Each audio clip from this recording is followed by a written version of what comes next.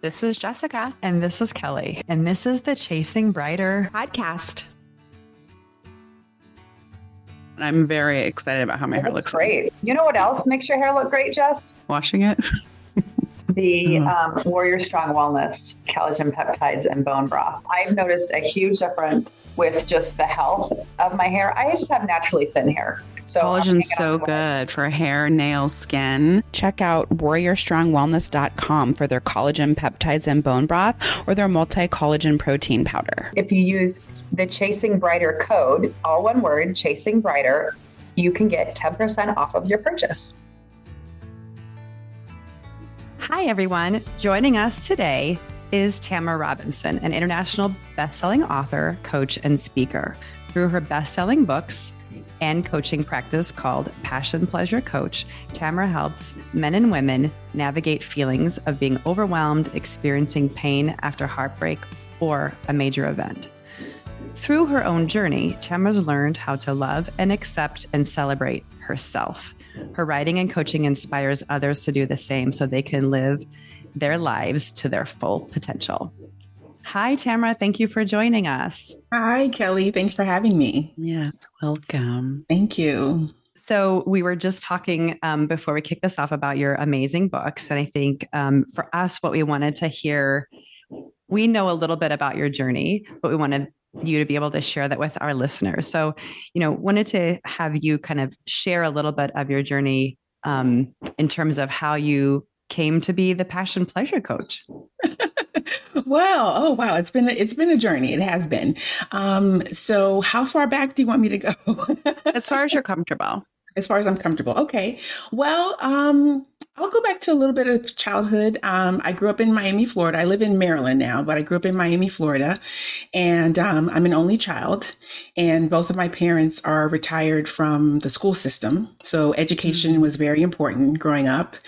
And religion was very important growing up. So I would say we spent a lot of time at church, Sunday school and regular church, and then evening church, evening church on Sundays, Bible study on Wednesdays, and choir practice on Thursdays. We were always at the church. And I believe I spent a majority, if not all my summers at Vacation Bible School during the summer. That was my summer activity. So church was very important. Family is very important as well. We're very touchy-feely family, lots of love in the family. And there were a lot of rules, I guess you can imagine, because of growing up in the church. And since education was important, I did attend college. I went to Georgia. I went to college in Georgia, and still continued going to church. There was a chapel on campus, and I would attend church. I believe that it was once I got into adulthood is when I started to view church a little bit differently. Not necessarily question anything. I wasn't really questioning the doctrine or questioning what I was learning, because I still believe in God. I still read my Bible. I still pray and meditate, 'cause that's something that's not mentioned a lot in the church, is meditation. I believe that prayer and meditation is like two-way communication. Prayer is me communicating with God, and meditation is me getting quiet to hear that, to get an answer to my prayers. So that's not talked about a lot in church. But I would say that I continued going to church even through college and after I graduated. And then once I moved to Maryland and got married, we continued that tradition of going to church all the time. And I was married for 10 years, I believe. And at year 5, my daughter was born. And I like to say that the marriage was terrible, but we co-parent very well. So, and I believe at this point we've been divorced. I think I've been divorced longer than we were married. I think we're on year 12. Wow. But what a blessing that you're able to co-parent well. Well, that's what I wanted, because I have a really great relationship with my dad, and I wanted my daughter to have a great relationship with her dad. Even if we couldn't be together, I wanted her to still feel towards her dad the way that I feel about my dad. And then I also it was a lot of forgiveness, a lot of, just starting, just realizing that I needed to do this for her. It wasn't about what I experienced in the marriage or whatever took place. I turned all my attention to her. So I really worked hard on creating that relationship so that we could co-parent very well. And now, my daughter is a freshman in college. She'll be 19 on Saturday, actually. Wow. Yeah. And so it's been a very interesting journey. As far as how I became the passion pleasure coach, I would say that journey started, I always point to when I turned 40.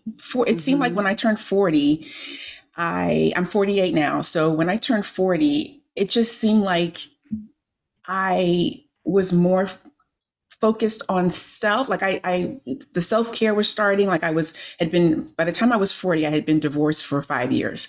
So I think I started to practice self-care. My daughter was a little bit older. I was going to say, starting to get more independent. Exactly. That's what Kelly and I talk about. Kelly in our 40s. And so we're like hoping to help people where they don't have to turn 40 and then be like, oh, self-care. Because that's kind of where we're at. We're like, oh yeah, let's care for ourselves. Yeah. So maybe you could learn that earlier. I'm teaching that to my daughter and my sons. You give it up. I don't, it's just completely. Like a slow roll in some way, but it's hard to take it back. It's hard to really make that time and make it a priority.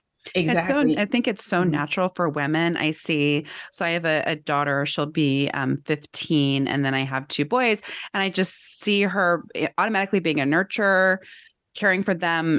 She'll do their chores, she'll do all of these things, and I'm trying to guide her. Like, let's not do that. Let's not overfunction. Let's not overfunction for everyone. Let's listen to you, listen to your gut, so we can kind of cut that out. Yes, definitely. And I that's interesting that you mentioned that because I focused on myself and I took time for self-care. I was also setting the example for my daughter. So now that especially now that she's in college, she's learned that self-care is very important. And she's added it. It's a part of her routine now as well. But I would say definitely when I turned 40, she was about 9 or 10 years old. So I felt like I had some time for myself. Like I could, make time for myself. And I started to just explore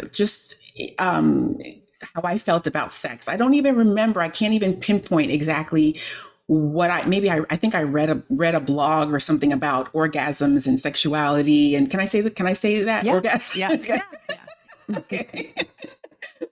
I think I read a blog post about orgasms and sexuality, and it was just information that I had never read before. I had never seen it. And I just started to study the female orgasm, and it just made sense. I just, and I guess things started to click, connections started to be made within, and it just made sense. And then I started taking up pole dancing classes. I would say dance has always been a part of my life. Dance is my first love. From when my parents put me in ballet classes at the age of 3, I've danced in some way throughout my life. In high school, in the high school band, in college, I was a part of a dance team. I've even done liturgical praise dancing in church. And then I decided I was going to take pole dancing classes. It's a natural progression. It's a natural progression. And there was, I will say this, there was a time when I was leading a dance ministry at church, and then after church I'd go to my pole dancing class. Because that was my exercise at the time. That was my form of exercise. So, but yeah, it's like it all came together, studying orgasms and then pole dancing. And the pole dancing was for fitness. It was a women's it was a thing for a while. I remember having it in Chicago. They were like popping up. Oh yeah, it's really it's a great workout too. And it's funny, during the pandemic when everything shut down and I couldn't go to pole class, I bought a pole for my house. So now I can take online classes or practice in between. And so I guess what took me from there to becoming the passion pleasure coach is the journey that I took myself on. I wanted to then help other people. And initially, my coaching was for moms, was basically for women like me at the time, were moms who were learning how to make time for themselves. And it eventually evolved into sex and intimacy coaching. Once I took a certification course to become a sex, love, and relationship coach, I realized that it's almost like once I took that course and once I started to really start coaching in the sex and intimacy space, I felt like I found my people. Like, this is where I'm supposed to be. I think I was playing it safe with coaching moms. Like, oh, we can talk about love a little bit. We can sprinkle a little bit, but we're talking about self-care. But it's like once I started to focus on sex and intimacy, it just made sense to me, and it just clicked. Like everything, like things that happen for me, it just clicks. And when it clicks, it just feels good. So tell us about like, so, you know, hearing your journey and then kind of jumping to that, right? Like you felt drawn to that. When you look back, even like in your 20s, maybe it was before or during your marriage or whatever, but like, what are the things that you feel like you know now, you know, that you've learned that you didn't maybe, because I think part of our journey is understanding ourselves and taking that time. I think that's part of self-care, right? Is really spending time with yourself. Like, what do you discover that you really weren't able to attend to? That it's okay to talk about sex.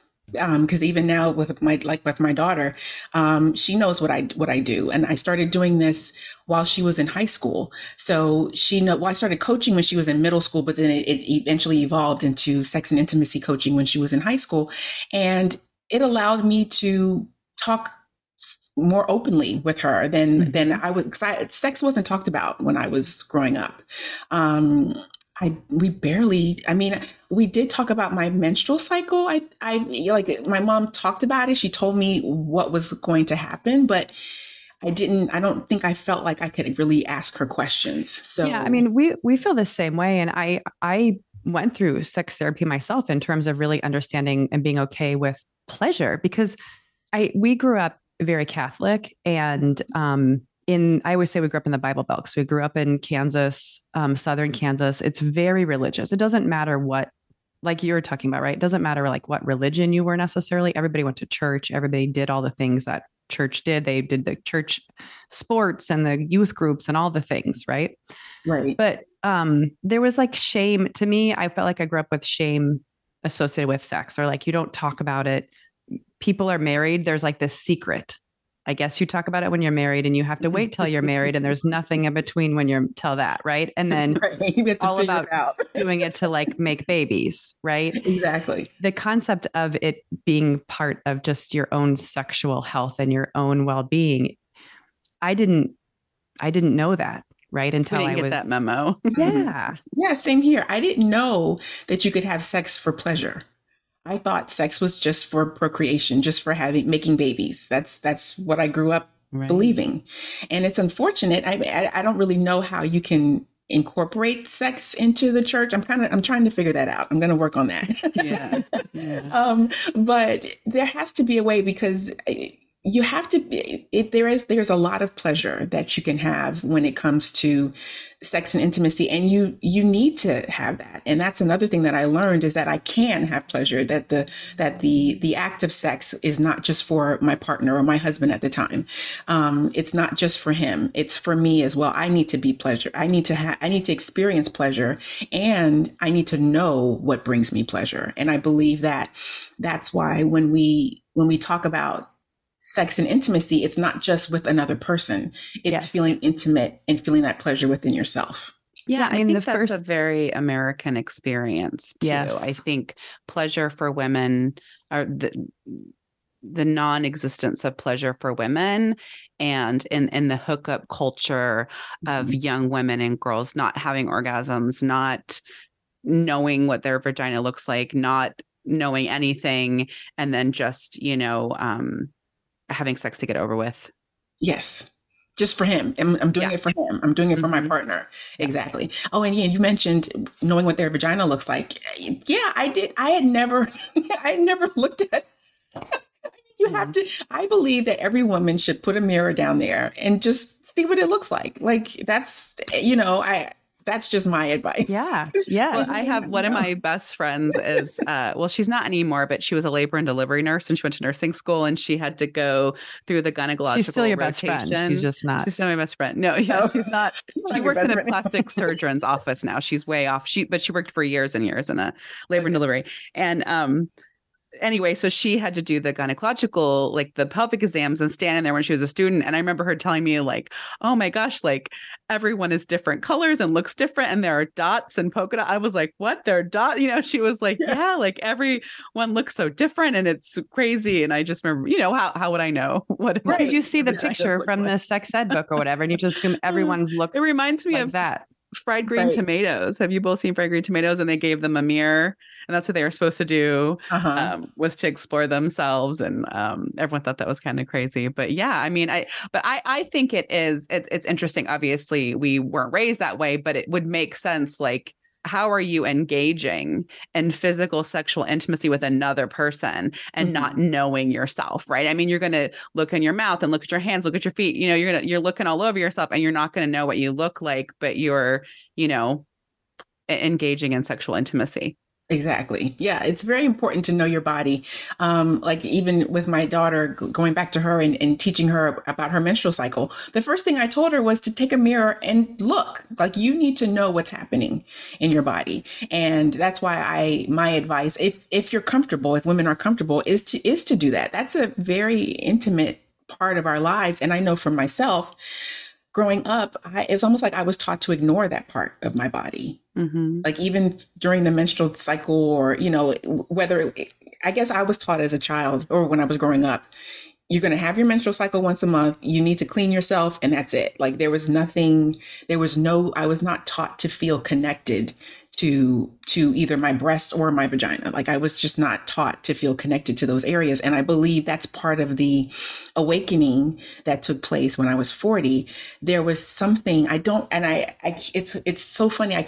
I'm not able to pinpoint the exact moment, the specific moment. I believe it was just things that were I do know that it was a blog post that I read that was talking about female orgasm. And I'm like, oh, what does that mean? I don't even know I don't know what an orgasm feels like. I don't know, have I ever experienced an orgasm? So I went through that whole process, and that just led me to wanting to study the female orgasm. And that led me to the pole dancing classes, which I believe connected me more to my femininity through the pole dancing classes. Cause obviously you keep your clothes on cause it's a workout. It's an exercise class, but you do things like caressing your body, touching your skin, and just like sensual. Yes, it's sensual and sexy. Yeah, it's a great even workout. Just feeling sexy and being okay with feeling sexy is something that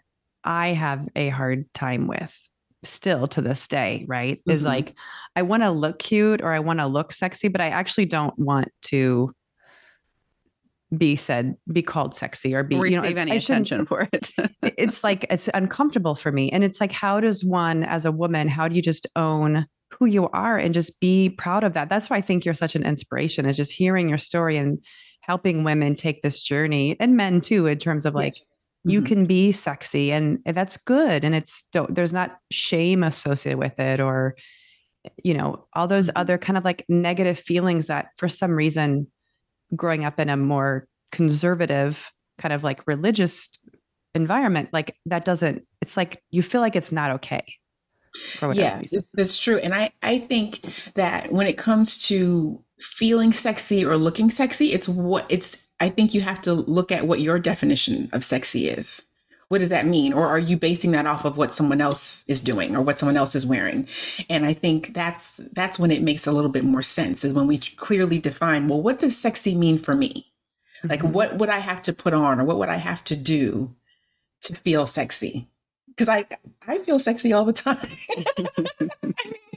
Because I don't have there's not one, it's how I feel about myself. It's how I feel about my body. Cause when I was younger, I look at pictures of myself now, like when I was younger, and I'm thinking, I used to think my thighs were big. Like what is that? Like I used to think that. Yeah. The things I can tell my 18-year-old body. Right. Exactly. Or 25-year-old body. And I just had to learn to love myself. And I think that when you have that internal love and compassion and sense of intimacy and pleasure within yourself, then it's like the sexiness just comes from within, and it's not necessarily something that you put on or something that you wear or anything like that. But clearly defining it. What has helped you learn to love yourself, or what do you recommend for others, right? Who are, struggling with feeling lovable, feeling desirable. How do we begin that? I would say it starts with self-love, self-compassion, and self-care. And that can either be in the form of doing things that bring you pleasure, whether it could be meditation, it could be taking a walk outside. It doesn't have to be sexual. That might be too far of a jump for some people. It could just be taking time to do what you love. Like, I love to dance, so that's my happy place, and I love to be near water. So if I feel like I need a little pick me up, there's a lake not too far from my house, and I'll drive there and just sit and just look at it. Or if I'm home, I'll turn on some music and just dance around the house. It's the little things. It's not when you're just getting started on your self-love journey. It's baby steps. I would say that taking baby steps is the most important thing, instead of trying to jump to, I want to feel sexy. It's like, take little baby steps to get to that point. What would you say to someone who's, especially, let's say a mom who just had a baby, maybe the baby's getting a little more independent and they're just like literally coming out from under their rock, and they're like, they don't even know what they love. How would they kind of help figure out, like, I don't even know what I like, enjoy anymore, kind of a thing? Mm-hmm. Right. Because you feel like everything is focused on that baby. Well, first, if you have help, if she has help, I would say, either allow your partner, your spouse, or a family member to watch the baby so that you can have time for yourself. And whether, like for me in the beginning, it was taking a bubble bath. Like, that was a big deal for me to take a bubble bath. Or even taking a nap. Sometimes taking a nap is a form of self-care, especially for a new mom, but you don't want to spend all that time napping. But I would say ask for help. That was one of the hardest things for me as a new mom, was asking for help. So carve out the time so you can discover what it is. Exactly. Take some time. And then if you feel like it, maybe journal some ideas, so that when you do have that time again, you can have your journal notes to look back on, to know, oh, what do I feel like doing today? Oh, maybe I want to take a walk today, or maybe I want to, meditate today, or take a bubble bath, anything that brings you joy and pleasure. Yeah. Yeah.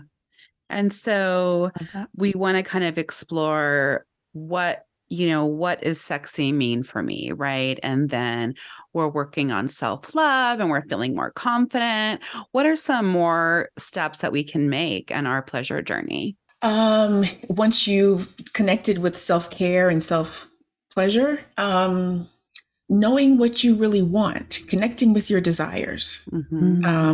Because sometimes, especially when we're in partnerships, we put all the focus on our partner instead of really knowing and understanding what makes us happy. So I would say connecting with your desires is a really good exercise. Like what, and sometimes there could be a block, and that's something that I work with my clients is understanding where those blocks are and why you may have those blocks, or maybe even allowing yourself to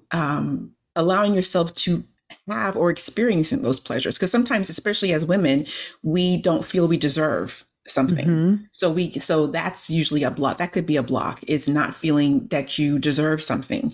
So that might actually be the step before connecting with your desires, is knowing that you deserve pleasure. I find also like our libido kind of going up and down. I mean, there were definitely times. So I've been married. Kelly, you tell me how long have I been? Like 20. Oh, we decided 24 years. We've been together, whatever. Okay. And desire and sex drive ebbs and flows. But there was a time, and I felt like all my girlfriends, we had little ones, and we were like, I could never have sex again and be fine.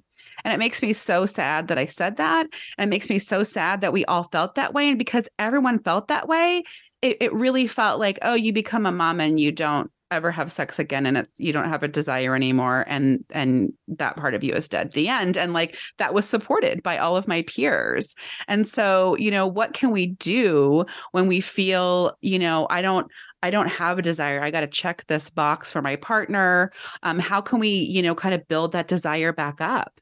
Well, the first question would be, do you still want to have sex? Because maybe, I mean, it's perfectly normal to go through those changes. I would say acknowledge the changes and allow yourself to feel all the feelings. That's some of the work that I do also is helping my clients feel everything that they're feeling and not ignoring those feelings.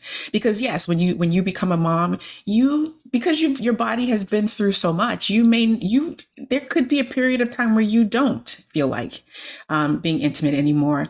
But then when you realize that you are ready to be intimate, I would say, what does that is the level of intimacy the same as before you had children?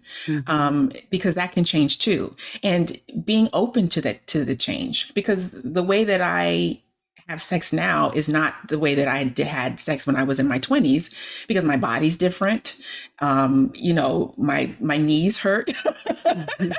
So bodies hurt and body parts hurt, and I'm okay with that because I just adjust. I make adjustments based on, whatever it is that I'm doing. But I've learned to not be hard on myself, because we are all going through changes. Like I know that pretty soon in a couple of years, I'll be going through menopause. I don't think I've started yet, but I know that brings its own level of changes. But I would connect to who you are right now instead of trying to connect to the type or the level of sex you had before children, because that will be different, especially if your children are younger. Stop that comparison game. And I would say for me, and I know sometimes I know people are like so tired of self-care and self-compassion, that's not the key to everything. But when I look back, I really think it was like one more thing that wanted something from my body.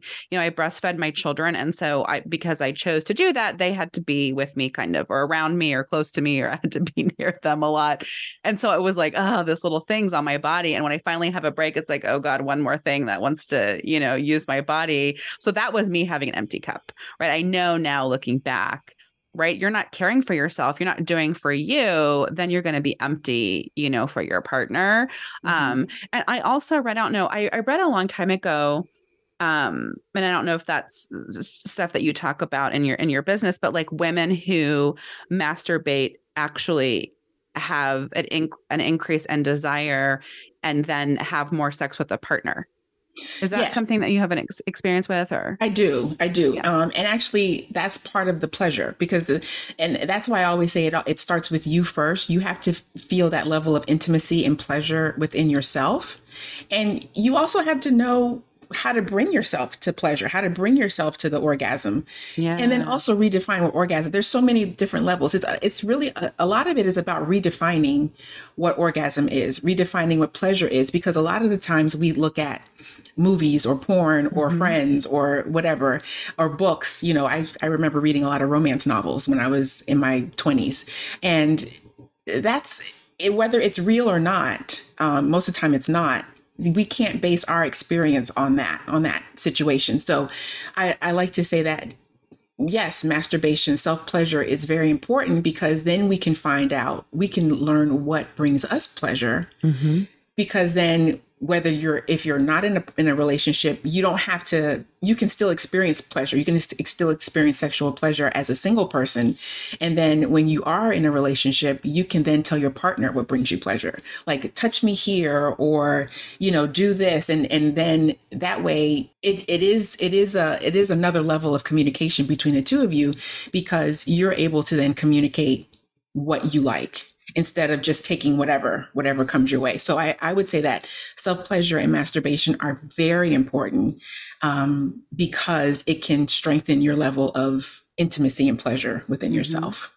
Yeah.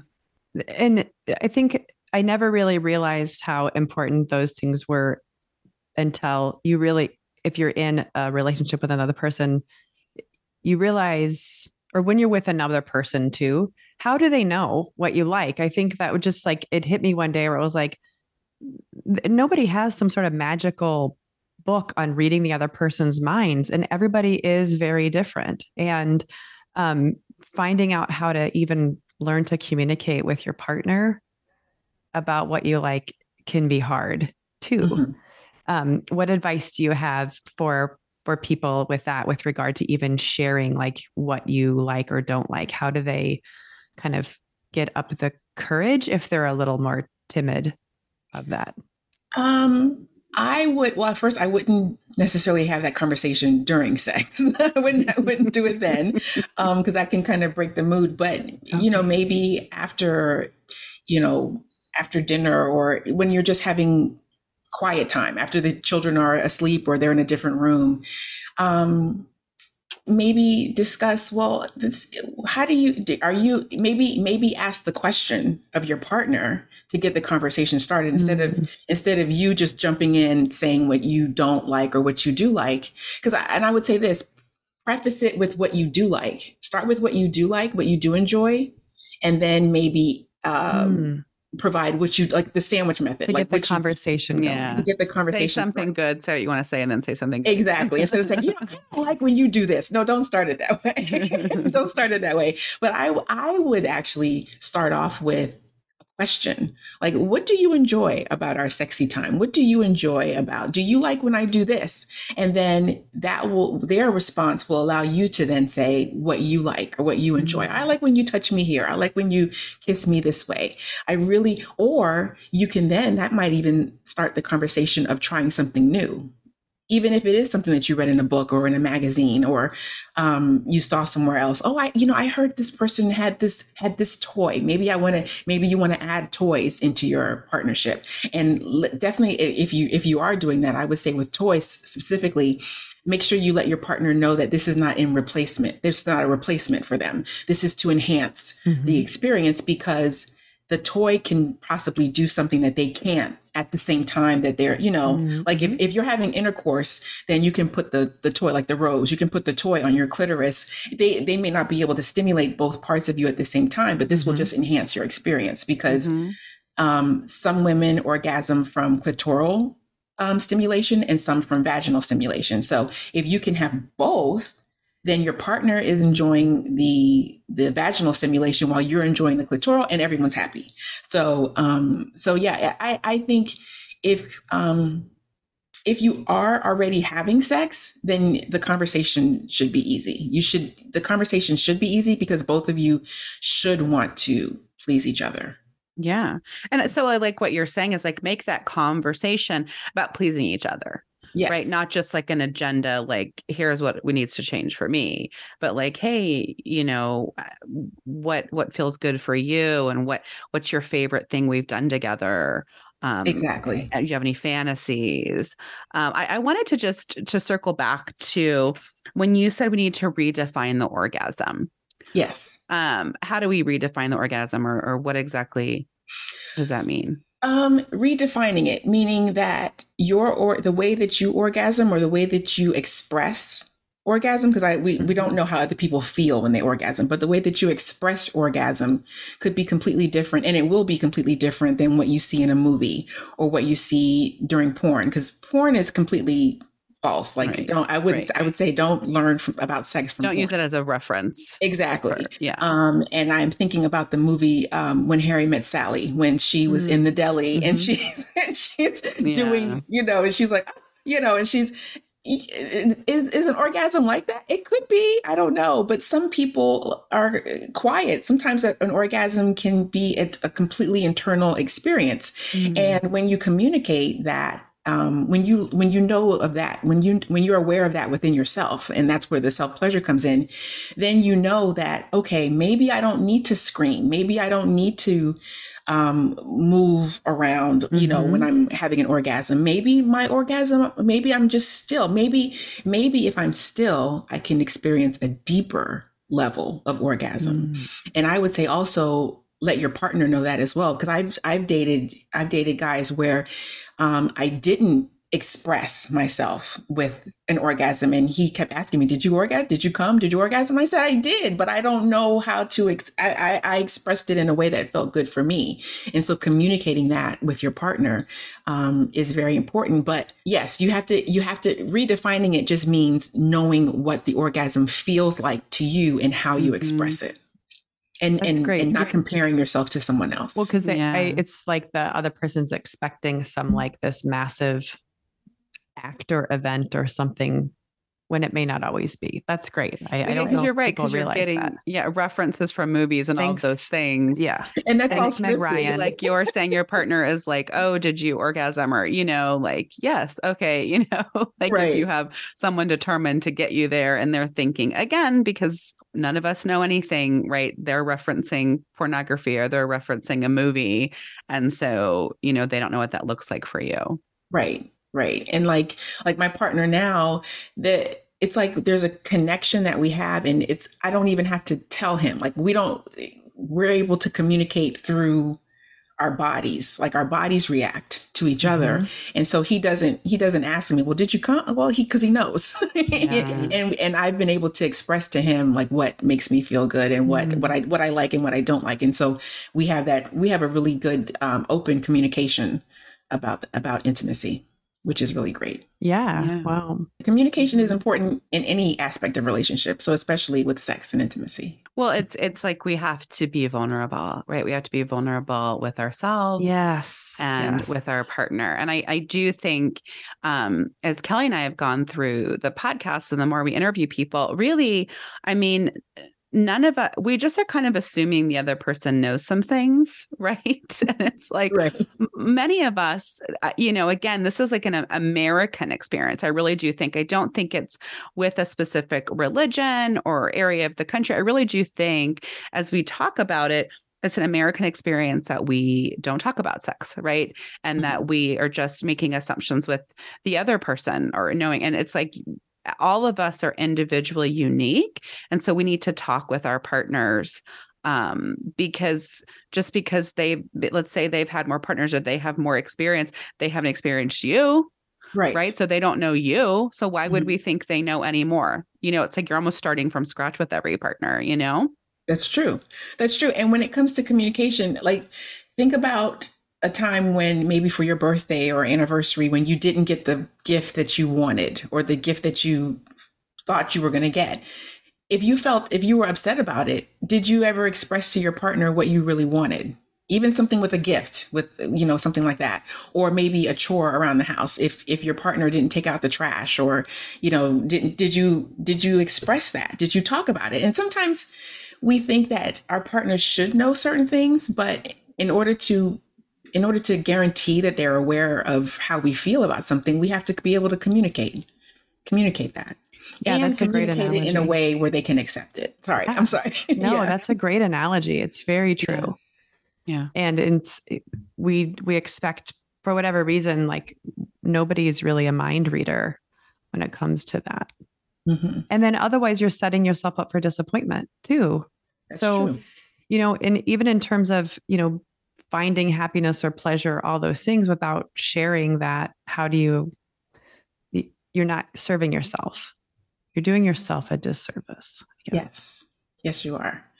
Yeah. Because if you've done all this work to understand what brings you pleasure, but then you don't share that with your partner, then you're only experiencing that pleasure by yourself. It's not a collective or joint experience with your partner. Now, if you're okay with that, then, you can't really fault your partner for that. You just, get your toy or your hand or whatever you use to bring pleasure. And you can also do an energetic orgasm. I learned how to, that's another level, energetic orgasms where you're not touching your body at all. That's a wonderful experience in itself. But if your desire, going back to desires, if your desire is to experience an intimate a deeper level of intimacy with your partner, then communication has to be a part of that. Just like we discuss money with our partners, or we discuss how to raise the kids, or, sex needs to be part of that discussion as well. Yeah. I love that. Absolutely. And like you're saying, the cornerstone for all of us is knowing yourself, defining all of these things for yourself, and engaging in self-care so you're filling your cup. So then, you have the energy to care for yourself. And if you're in a relationship, care for your partner as well. Exactly. Yeah. It all starts with self. The work that I do with my clients, if they come to me wanting, I want to have a better orgasm with my partner, or I want to have whatever, usually they come to me with a request that involves the other person, but majority of my work is with themselves, is internal. And it's interesting. There have been times where halfway through the coaching process, their desire changes a little bit, because once they connect with themselves, they realize that the desire they initially came to me with was based on that other person. But then we talk about the desire and talk about deserving that desire. That's another level. Then their desire or their end goal might change a little bit. Yeah. Because now they're completely focused on what they want. Right. And then I help them through the steps of, well, now that you're here, let's talk about how you can share this with your partner. Because sometimes that can be a little scary. Yeah. Is once your desire changes, you have to learn how to share that new desire with your partner. Yeah. Mm-hmm. And, do you just work with individuals, or are there times where you end up working with a couple? I do work with couples, but I like to have separate sessions with couples, and then come together. But yes, when I do work with a couple, I don't like all the sessions to be together. Yeah. Yeah. Mm-hmm. And if someone wants to work with you, what's the best way to connect with you? The best way to connect with me is on Instagram. I'm Passion Pleasure Coach on Instagram, or you can go to my website, passionpleasurecoach.com. It has been such a pleasure to meet you and have you on today. I'm so excited for you to come and share your knowledge with us. Yeah. And like I said, your book, Live and Love Out Loud, is so great. Yes. And right now it's just a Kindle electronic version right now. Yes, right now. Yes. Yeah, that's awesome. And then I really want to check out some of your other books too. Like I said, you have a poem in your book, and so it makes me want to read your book of poetry. Yes. So I'm super excited to look at some more of the stuff that you've created. Oh, thank you. Thank you so much. Yeah, yes, I love to write. So that's my other passion. Joining us. Thank you for having me. Thanks for listening and joining us today. And don't forget to follow us on social media at Chasing Brighter, or on our blog, chasingbrighter.com.